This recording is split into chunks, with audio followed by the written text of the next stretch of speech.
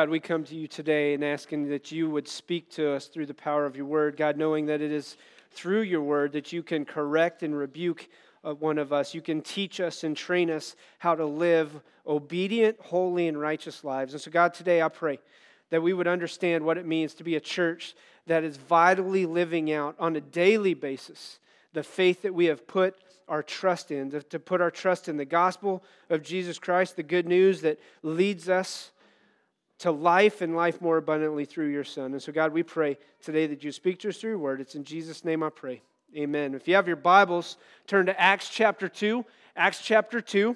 We're going to be starting in verse 42, and while you're getting there, I'm going to go ahead and have you stand. We're kind of starting something new, something different, but at the same time, something I think we should do. So I'm going to have you stand in honor as we read God's word. Listen to what we start in Acts chapter 2, starting in verse 42, and you'll have the words up here to follow along if you don't have a Bible with you. And so listen to what it says. They devoted themselves to the apostles' teaching and to the fellowship, to the breaking of bread and to prayer, and everyone was filled with what? With awe. There is a sense of awe as God works. So everyone was filled with awe, and many wonders and miraculous signs were done by the apostles. All the believers were together, and they had everything in common, selling their possessions and goods. They gave to anyone as he had need. And every day they continued to meet together in the temple courts. They broke bread in the homes, and they ate together with glad and sincere hearts, praising God and enjoying the favor of all the people. And the Lord added to their number daily those who were being saved. You can have a seat. And we're going to continue as we continue along through our Vital Signs series. We talked about a number of things that were evident in a church, and we're going to have it pop up here on this next slide. But there are a number of things we've identified that are vitally important in a church that is successful. Go ahead and pop that thing up there, Anna. All right. Number one, we said a couple weeks ago, was a desire for God and His Word. A church, a healthy church, has certain vital signs evident in it, and that is, number one, that there is a desire for God and His Word. What I find ironic is how many people I run into, not necessarily here, but how many people I run into who say, hey, I'm a believer, and it's like great, grand, and wonderful, but their life doesn't reflect what God's Word says. And listen, that may be something that goes on in your own life. What we have to begin to do is have a desire for God's Word so that God can change my heart deep inside to do what He wants. So we have a desire for God and His Word. Number two, a healthy church or a church with healthy vital signs has a desire to get people to Jesus. So last week we looked at the parable or the story of the 4 men or the many men who brought a man, and 4 of them carried him on a mat, and they dug a hole through the ceiling, and they said, basically, we got to do whatever it takes to get this person to Jesus. So they dug a hole in the roof to get this man down to Jesus, which all the religious people flipped out. And we're like, what the heck is going on? Because Jesus just forgave this man's sins. And if you remember, Jesus says, hey, look, not only do I have the power to forgive sins, which is better, all right, but I could just do what I want to do, and I could tell him, hey, get up and walk. And so the guy gets up, walks off, and goes home. All right? So there's the second one was the desire to get people to Jesus. And I hope as a church you were challenged by that reality that our goal is to get people from where they're at, seeing their need for a Savior, and then leading them to Jesus Christ. Because that's the whole point of the gospel. The reason Jesus died on the cross is because you and I need a Savior, and that's what He died for and rose again. So, and then number 3, which is where we're going to be at today, a desire to contribute or to be a part of the body of the church. One of the biggest misconceptions in a lot of people's minds is that I don't need to join, I don't need to be a part, I can just come on Sunday morning, everything's good. Now listen, if you're a first-time guest or somebody who kind of is new to the area, I want to encourage you. I'm not expecting anything from you. But from our members, the people who have committed to the church, there is a commitment level that takes place in the New Testament church that a lot of times churches miss out on. Matter of fact, there's the old adage, if you've grown up in church, you would hear things like this. 20% of the people do 80% of the work. Now, the last time I checked, if 20% of the Chiefs contributed to 80% of the effort or the playing ability, the Chiefs would have never made the playoffs. Sorry. I know they didn't make the Super Bowl, sorry. But I'm sorry. It's like squish, But the reality is this. If you only have 20% contribution in a team, what in reality is going to happen as a result? The team suffers. As a matter of fact, if you had 20% contribution from a team, there's going to be infighting, and there's going to be conflict, and there's going to be like, why are you not carrying your weight? Another person's going to be like, I'm carrying my weight, how come you aren't? And there's just this infighting that can go on. What we want to look at today is this, and my sermon title, I think, gets it together for us, is that this idea that we are together for the gospel. In Acts chapter 2, what we saw is the beginning of a great movement throughout the book of Acts when the Holy Spirit was unleashed on the church, when the people of God began to do what they were called to do. And as a result, it says that the church grew massively, drastically, in great ways. And so what I want to challenge you today is this, to evaluate and ask myself, am I a contributor? Do I contribute to the body of Christ? Do I contribute to the body of the church? And so we're looking at vital signs, and we talked about this, but I want to ask you this big question. What's your resting heart rate? You were like, wait, what? What's your resting heart rate? The average person's or average human's resting heart rate's between 62 and 67, all right? But I want to ask you this question. What's your active heart rate? And it really depends on how active you are. If you never work out and then all of a sudden decide to go work out, your active heart rate's probably going to be like 190. You're going to about give yourself a heart attack. We had a substitute teacher when I was growing up. His name was Marv Stroud. Marv Stroud was a 400-pound guy. Matter of fact, if you go back and look up Marv Stroud, didn't know at the time, but Marv Stroud was on the Green Bay Packers' first championship team. Marv Stroud was one of our substitute teachers, and I'll never forget, I was my junior year in high school, I was in an econ class, and Marv Stroud came in. I mean, it was like every bit of work to get him into the class. And I mean, he's just huffing and he's puffing, and he would sit down, just a big guy, got a cane, sat down. He's probably at this time, I'm guessing mid-60s, maybe even 70s. Funny guy, greatest guy in the world. But anyways, I'm in the back of class, and I kept talking, and you'd hear, Grout, shut up. And I kept talking. And I heard it again, Grout, I think I said shut up. It got quiet for a little bit. About a minute later, started talking again. Grout, if you don't shut up, I'm going to come back there and sit on you. At which point, me as a 17-year-old said, yeah, I'd like to see you. Catch me. Thinking, what are you going to do? You can't catch me. There's no way. And he goes, well, I don't need to catch you. I'll just offer to sit on you, and I'm pretty sure everybody around you would love to see me kill you. And it was like, zip. But Marv Stroud's heart rate was completely different. And the reason I'm asking you this question is, what is your active versus your resting heart rate, is really to get to this. Your resting heart rate should be calm when you're resting. But it should increase. Your active heart rate should increase as I do more, as I'm involved in more. In order to improve your fitness, in order to be stronger, to gain more stamina, to be ready to, whether it's run a 5K or a marathon, you have to increase your heart rate, the ability for your heart to withstand the pressures you put it under. And likewise, I want you to see about this, why I'm referring to heart rate is that many today have an okay resting heart rate in the church, but they haven't exercised on a regular basis in order to improve the stamina when tough times hit and to strengthen the weak areas in our life. So when we talk about this resting heart rate and this active heart rate, my question really is this: what is your active heart rate within the church? Your resting heart rate's going to be one thing, but when the going gets tough, when you start to work out to get stronger, to build the stamina, to have the fortitude to stand against the battles that the enemy wants to throw against you or against the tough times that life is going to give you, what is your active heart rate really like? And I believe it has something to do, we really have to look at this idea of regularly working out within the local body of believers so that I can increase my stamina, increase the ability of my active heart rate to be stronger, to develop the stamina and the strength I need so that when times get tough, I don't feel alone.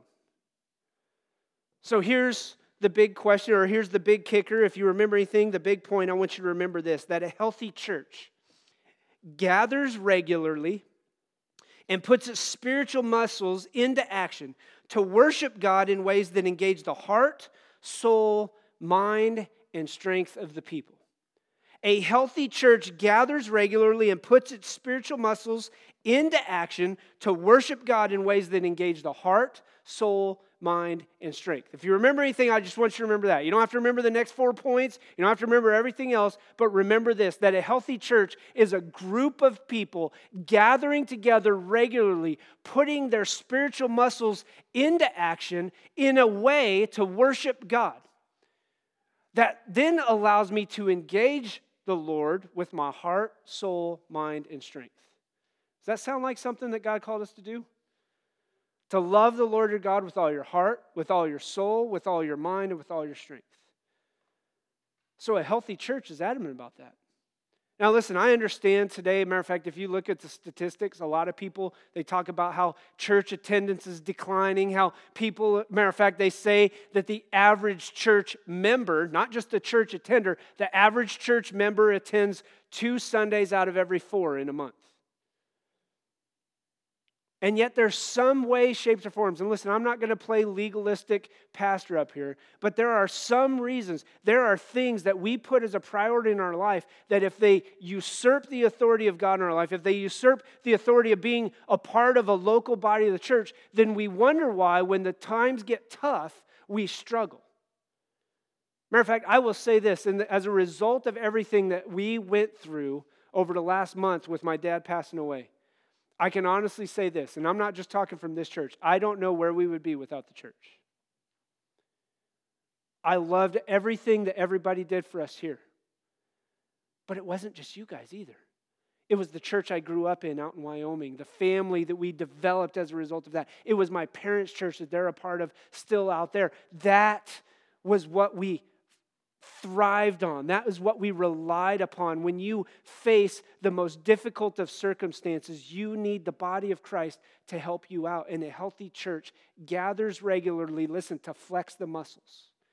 Greg had a great illustration today in our deacons meeting this morning, and he used the Wounded Warrior Project logo. At some point in time, you're going to be the person carrying somebody, and at another point in time, you're going to be the person getting carried. It's just a matter of what's going on in your life. And so a healthy church gathers regularly. My big question is this. As a result of that, why should I contribute then to the local church? Why should I become a member? Why should I connect to it? Why should I be a contributor to the local church? And I believe that there are 4 things that we see in today's section of Scripture in Acts chapter 2. Number 1 is this. Why should I contribute to the local church? Number 1 is this, because it's a devotion to the gospel.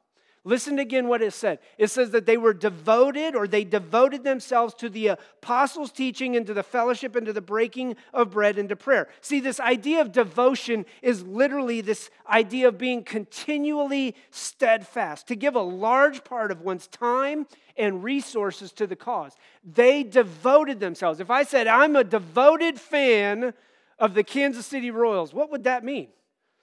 I'm probably giving a lot of time. I may be reading, I may be watching videos. I may have even spent a lot of money and resources going to games and doing all kinds of things I can because I'm a devoted fan. See, devotion is something that plays out not just in the time we give, but in what we give as well. Our resources, our efforts, our gifts, our talents, our abilities, everything that we face. And so devotion to the gospel, it says they devoted themselves to the apostles' teaching. See, the people in the early church understood the importance of devotion to the gospel and devotion to one another. As a matter of fact, in today's culture or in today's way, I'll even say this, that a devotion to the gospel will oftentimes get you ostracized to a certain extent. I find it ironic with what's going on in today's world that we value kids' lives as long as it doesn't interfere with the altar of sex. And then all of a sudden we can say, hey, well, you know, it's the woman's right to choose. That's a complete violation of the gospel. Love your neighbor as yourself. It's a complete violation of the gospel because we shouldn't be going after anything like that. See, we have allowed certain things to penetrate our culture and penetrate our society, but the early church understood that when you stand on the truth of the gospel, there are going to be things that come up, but they were devoted to it. They were devoted to being taught to commit and devote my life to the cause of the church and to the good news of the gospel. And so my question to you is this: why should you contribute to the local church? Because it's a devotion to the gospel. I say this regularly. And I've had a lot of people say, well, I just don't like the church. I love Jesus, but I don't like the church. Okay, there's a number of things. First and foremost, the church is full of sinners. Let's not lie or deny it. We're all sinners. If you're a believer in Christ, you're still a sinner, saved by grace, through faith, not by works that anybody can boast. So in other words, you're not boasting about yourself. Who do you boast about? Jesus Christ. I only boast in Christ and Christ alone because that's the only way I can stand before the holy God and say, this is why I am to be in heaven with you. Not because of anything I've done, but only because of Christ. So there's a devotion to the gospel in that sense. So we commit ourselves to the gospel. But I also have to understand this. If you are against the church, or you say, I love Jesus, but I don't love the church. Number one, we said it's full of sinners. So that means at some point somebody's going to sin against you and you're going to sin against somebody else. Okay, there's number one. Number two, the church is God's bride. And when people say, I hate the church, in reality what you're saying is, I hate your wife. Now, if somebody came up to me and said, Brian, I really like you a lot, but your wife, I hate her. Me and them aren't going to be on good talking terms, are we? Like, I'm sorry. Like, I can't hang out with you, dude. Because I'm just waiting for you to say something else. So listen to me. The church is going to have problems. When people say the church is full of hypocrites, well, yep, that's in reality. That's true. We're all sinners. Okay? But when you have a problem with the bride of Christ, you really have a problem with Jesus. So when people say, well, I love Jesus, but I just can't stand his church, well, there's the issue. Now, I have to clarify because some churches tend to drift towards traditionalism and away from following the gospel. And so I understand that there are things. We sometimes let human ideas dictate the direction the church is going to go instead of being obedient to what God's called us to do. So listen, why should I contribute to the church? Number one is because there's a devotion to the gospel when you do that. I am devoted to what he's doing. Matter of fact, in 2 Timothy chapter 2, verse 15, it says this: do your best to present yourself to God as one approved, a worker who does not need to be ashamed and who correctly handles the word of truth. There's this idea of correctly handling the word of truth when I'm devoted to the gospel. So I just ask you a very simple question. Are you devoted to the gospel? And if you are, what are you doing to take it in? It says that they were devoted to the apostles' or the disciples' teachings. Are you devoted to God's teaching?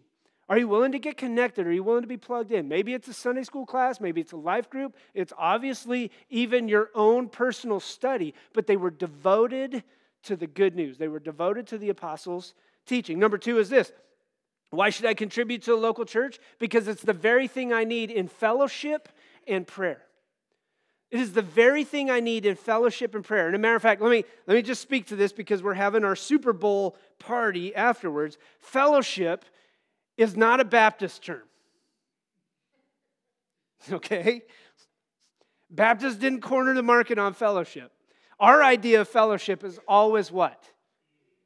Always. I mean, heck, what do you go into 90% of Baptist churches and what do you got? Hey, where's your fellowship? What? Right? It's not where's your dining room. It's like we developed this idea. It's like we cornered the market. No, this idea of fellowship, yes, it can take place because it talks about the breaking of bread. All right? Yes, it can take place around eating, but there is a relational connection that takes place within the church body that you and I all need. There's no such thing as a Lone Ranger Christian. You can't do it on your own. Lone Ranger had Tonto, didn't he? I mean, there is no such thing as a Lone Ranger Christian. And so this idea is more than eating together. It includes breaking bread, but really it's a time of hanging out. It's a time of connecting. It's a time of carrying one another's burdens. And it's a time of praying for one another. That's why it goes on and it says, they were devoted themselves to the apostles' teaching, to the fellowship, which was the breaking of bread, and to prayer. So they were together. Matter of fact, the church is a place where believers can love one another, 1 John chapter 4, verse 12.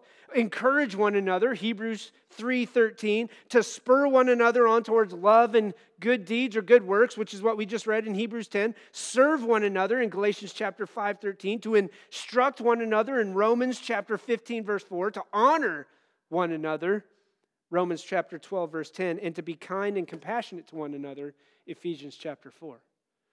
Fellowship is this idea that we carry that together. That we celebrate each other's lives, that we can push one another.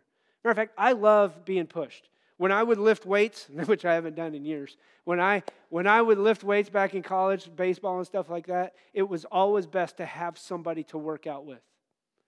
Why? Because they pushed me. Sometimes it might be making fun of you, like, oh, come on, you big Sally, you can lift more than that, can't you? You know. Other times it was a challenge to say, hey, you did that. Next week we're going to up the ante. We're going to increase the weight. We're going to push one another. And that's the idea within the church, is that we push one another towards love and good deeds. Anybody ever, you feel like you just got the market cornered on love? I mean, all you got to do for me is get in the car with me one day at about 9:30 in the morning, and you'll realize I struggle with love on certain. I'm like, what the heck? I was telling somebody the other day, I was driving out to Jeff City on Wednesday, and I completely minded my own business. I'm behind the car in front of me. It was a slow area right as you get out of Columbia into Jeff City, and this lady comes flying up. I mean, she flies up, no blinker, cuts in between us. I mean, and she's in this big truck. And then she slams on her brakes. And I was like, what the? Whoa. I slowed down real quick. Left lane's clear. I get over. And as I go past her, didn't do a thing. Boom. I was like, what did I do to you? Trust me, there was not much love at that point in my thought. Like, oh, lady, I love you. I mean, it was just like, what the heck? I didn't do anything. But we push one another on towards love and good deeds. We're compassionate with one another. We're kind to one another. And I believe this wholeheartedly. There is something that takes place within the body of Christ when you fellowship together, and listen to me, when you pray together. See, prayer is the very time where we communicate with God, asking Him to move the mountains that we can't move. When the mountain is before you and you look and you go, it's impossible to do that. Do you try and do it on your own, or do you go to God in prayer? Usually, there's some way we think, well, I just got to do it. I got to pull up my bootstraps and we're going to get to work. God is the one who does and moves mountains. Matter of fact, I would encourage you and ask you this question. Are you praying mountain-moving prayers? Are you praying really ant-hill prayers? Because a lot of times we don't pray about big things. We don't ask God to move mountains. We don't ask God to do the impossible. We pray over little, tedious, tiny things. And I'm not saying those aren't important. But I'm asking you, do you pray mountain-moving prayers? Listen to what happens as a result. They were devoted to the teaching. They were together fellowshipping and breaking bread, and they were committed to prayer in that. And then listen to what happens in verse 33. Everyone was filled with awe. That's people inside the church. And I would have to ask this question. When was the last time you were filled with awe over what God was doing? In your own life? In your family? And even in the church. Listen, as a result of being devoted to those things, everyone was filled with awe. Sometimes we feel like we have to do stuff. We feel like we have to be the ones that create the awe when God is the one who creates the awe as He works in us because we're obedient. So why should I contribute to the local church? Because guess what? And here is the beauty of the picture of the local church.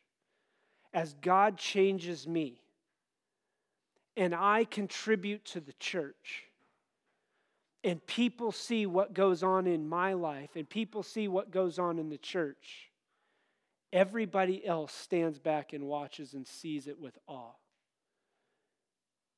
I've said this over and over and over again. I don't want to be a part of a church that easily explains away the works of God by saying, well, this is what we did. I want to be a part of a church that stands back and goes, yeah, we got no explanation other than the fact that God showed up. We could say we did all kinds of things, and that doesn't mean we're going to be successful. Because the Bible is very clear that Jesus says, I will build my church, and the gates of hell will not prevail against it. So why contribute to the local church? Because you need that fellowship and prayer. Matter of fact, the next thing is to really get you to understand this is to exercise your gifts. Why should I contribute to the local church? Because it helps you exercise your gifts. Look at verses 44 and 45. All the believers were together, and they had everything in common. Now, that doesn't mean, a lot of people use these verses as a way to say, see, the Bible's all about socialism. That's not at all what it means. It says that selling their possessions and goods they gave to anyone as they had need. When you exercise your gifts, you are able to use the gifts, talents, and abilities that God has given you as a result of what you maybe experienced, as a result of what you were educated in, and you are able to use those to build up the body of the church. Matter of fact, if you were to go on and read, I can give you Romans chapter 12 and 1 Corinthians chapter 12, you realize that the body, it says, is made of many members. Doesn't have a bunch of arms. I mean, could you imagine like a dude up here with a bunch of right arms? No left arm? What if I had no legs? Just like 6 right arms. It'd be cool. I'd have been on The Greatest Showman, right? I mean, like, you'd have been a circus freak or something like that. But the church is made up of many members. The church has many gifts, talents, abilities. And listen to me, it is a pure lie by the enemy if you think you have nothing to contribute to the body of Christ. You have everything to contribute to the body of Christ. You're valued, you're loved. Everything you've gone through, whether good or bad, can be used in a great way by God to build you up, to build the church up, to build others up who are even outside the church and who need to hear the goodness of the gospel. You are not useless. You are not hopeless. You are not broken. God has something great in store for you. And so for us to understand that, you have to understand that when you exercise your gifts, you strengthen them. You are a contributing part of it. Matter of fact, this whole idea of exercising is putting them into practice. Again, all the believers were together. They had everything in common, but some began selling their possessions and goods, and they gave to anyone as they had need. See, your exercising of your gifts is giving back to those who may be in need. You struggle with depression? Guess what? There are other people who struggle with depression. You struggle with doubt and discouragement? Man, there's lots of people who struggle with doubts and discouragement. You say, I don't have it all together. Guess what? None of us do. Sunday mornings are the worst morning usually in our family. I'm just going to tell you that. I'm a point blank. I'll tell you that as a pastor. 9 times out of 10, we got arguments in the car. Knock it off. Sit down. Be quiet. Quit talking to your sister like that. Quit touching each other. I'm going to whoop your tail if you give it, that's what, it's like, what the heck? But when I exercise my gifts, when I use the gifts that God has given me, the talents and the abilities that God has given me to strengthen, to encourage, to equip other believers, to use it to build up the body of Christ, guess what? Everybody benefits. And then everybody else who's outside the church stands back and goes, wow, look at that. There are some great things that go on in great people's lives just simply because they were obedient to putting their gifts to use in the church. You work with finances? Hey, we need help with finances. And I'm not just talking about giving. We need help with finances. You work as a mechanic. Guess what? We got a great opportunity coming up in the spring. We're going to do oil changes for single moms and veterans and older people within the church. They're going to sign up, and we're going to do oil changes here at the church to share the gospel. You like mechanic stuff? Hey, we need your help. And I'm all about that. You got talents to teach? We need people who teach. You got talents to love and serve? We need people who can love and serve. Everybody contributes, and that's the beauty of it. Think about this. If the reality is true that they say 20% of the people do 80% of the work, what if 80% of the people spread the work? You know how awesome that would be? Do you know what the church could accomplish as a result of that? Remember, the church not being just a local building, but the church being the body of Christ. Your gifts, your talents and abilities, God gave you for a reason. Not to hold them in, but to exercise them, to build them up, to strengthen the church. And then the last thing I want to wrap up with this. How do I contribute to the local church? You bear each other's burdens. Listen to what happens in verse 46. Every day they continued to meet together in the temple courts. They broke bread in the homes, and they ate together with glad and sincere hearts, praising God and enjoying the favor of all people. See, here's the reality that takes place as we dig into this final part. When you bear each other's burdens, you are able to carry the weight of those when they can't go through life on their own.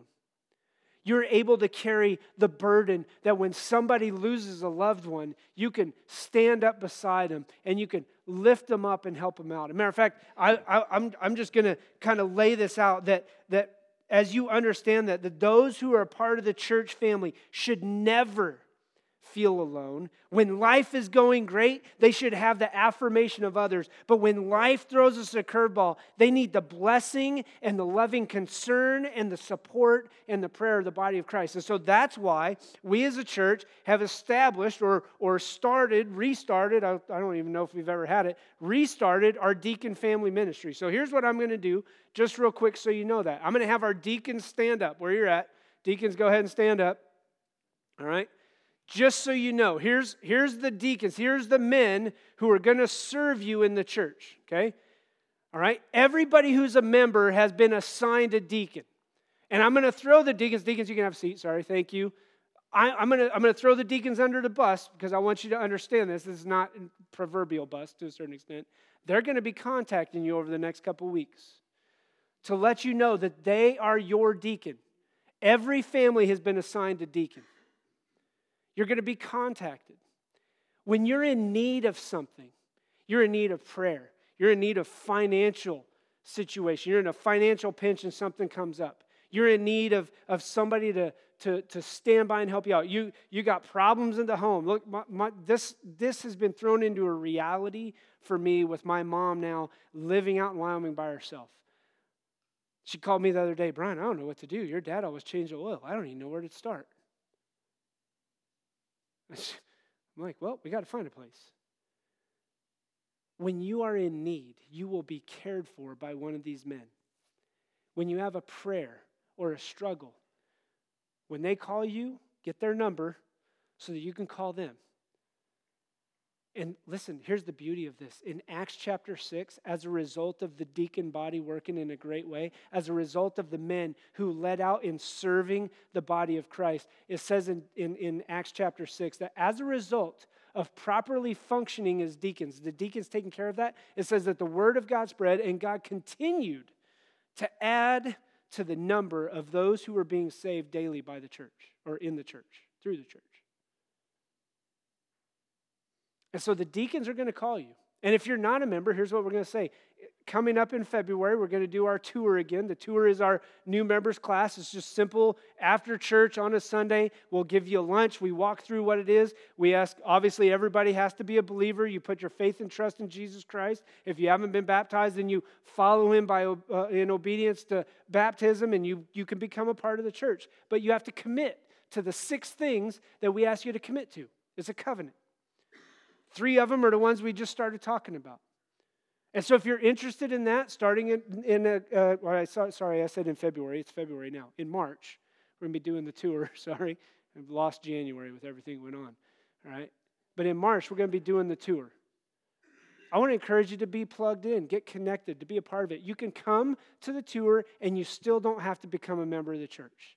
It's just a simple way of us introducing what we believe, how we're going to care for you, and then the reality is this, the expectation of members. Listen, every member is a missionary in the church. In some way, shape, or form, that got misconstrued in our ideas, in our minds. That missionaries, well, those are the people who get paid and go off overseas. No, every member is a missionary. Every member is to be on mission. Every believer is to be on mission for Christ on a daily basis. And so I said this, to carry each other's burdens. Why? Why do I need to be a part of it? Because we need you. We need you to carry each other's burdens. We want to carry your burdens. We want to strengthen and encourage one another through calls, through texts, whatever it is. And as a matter of fact, I stand back and say this. My wife and I experienced that in an unbelievable and amazing way. And I could stand up and I could say thanks. I mean, you guys did so much, but I'll be honest with you, the thing that blew my mind the most, and they don't know that I was going to use this, but was when Pat and Mike and Greg walked through the doors of my mom and dad's church. Because I had walked out of the sanctuary that day. We're about an hour, maybe 45 minutes away from my dad's funeral. And I walked out the doors of the worship center, and my mom was walking in with Mike and Pat and Greg. And I lost it. I was done. Like it was over. like I was a weeping, sobbing mess. But I want you to know what that meant. And I want you to understand this, that should be that way for everybody. Not just because I'm the pastor. It's that when you walk through the deepest, darkest recesses of life and you feel like you just can't continue on, you don't know what to do, you don't know where to go and where to turn to, you're looking for hope, you're looking for direction, that you can call upon people in the church who will carry you. Because that's the only way you're going to keep moving. And so I say thank you from the deepest part of my heart for giving that to us. But I want you to also know that I don't think we stop there. We have to provide the care and the comfort and the encouragement for everybody else. So that's why we're going to focus on this. We're going to push it. The deacons are here to help out. They're going to care for you. They're going to love you. And we're going to continue to push forward, to be obedient to what God has called us to do. See, I believe this wholeheartedly, and we said it already, that a healthy church gathers regularly and puts its spiritual muscle into action to worship God in ways that engage the heart, the soul, the mind, and the strength of the people. When you contribute to the church, you engage your heart, your soul, your mind, and your strength. But as you're doing that, guess what happens? Your contribution helps somebody else contribute and see and worship God through heart, soul, mind, and strength. That's the gospel in a nutshell. That we bear the weight and the burdens of those around us. And then I just want to close with this part right here. Listen to what happens in verse 47. Praising God and enjoying the favor of all the people, and the Lord added to their number daily those who were being saved. See, I believe wholeheartedly that this is what happens, that when we are continuing or we are focused on being a church that notices the vital signs, that we want to be a healthy church that focuses on what God has called us to do, then I believe that God does His work just simply because we're being obedient to what He's called us to do. That's the greatest way to see God work. We can manipulate circumstances, we can manipulate situations, we can try and manipulate people, but that's not love, that's not grace, and that's not God-sized work. God-sized work is us just being obedient to what He's called us to do. And so my question is this: are you committed to the body? Are you willing to fellowship, to spend time in fellowship and prayer? Are you willing? Are you willing to exercise your gifts? And then the last thing, are you willing to carry one another's burdens? Because that's the call of the local church. Let's pray. Well, God, I know it is no light thing to talk about what it means to be committed to the body of Christ, what it means to be committed as a local believer, as a local member of a local church. And so, God, we know that oftentimes there can be bad circumstances or bad experiences that people have gone through in the past as a result of just the simple fact that we are imperfect sinners who make up a church, your bride, the body of Christ. And so we know that there's going to be times where we may offend somebody, we may say something that hurts someone, we may even do something. We may lash out in anger.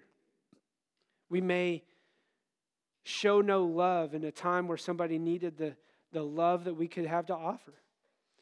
And so, God, I just pray simply that we would understand what it means to contribute to the body, that we can exercise our spiritual muscles by putting our gifts into action, by bearing one another's burdens, by being devoted to your word, by growing in our relationship with other people through fellowship and prayer.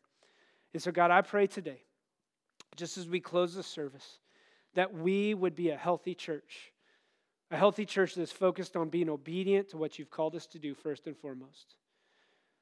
We thank you for Jesus. We thank you for his death, his burial, and his resurrection that offers us life. We thank you for the fact that we are called to be his bride. We are called to be the image of Christ to the world. And so, God, I pray that we would bear that image, that people would look at us, that they would see Jesus in us, and that, God, we could stand back and we could tell them about who he is and what he's done. It's in Jesus' name I pray. Amen. Here's what we're going to do.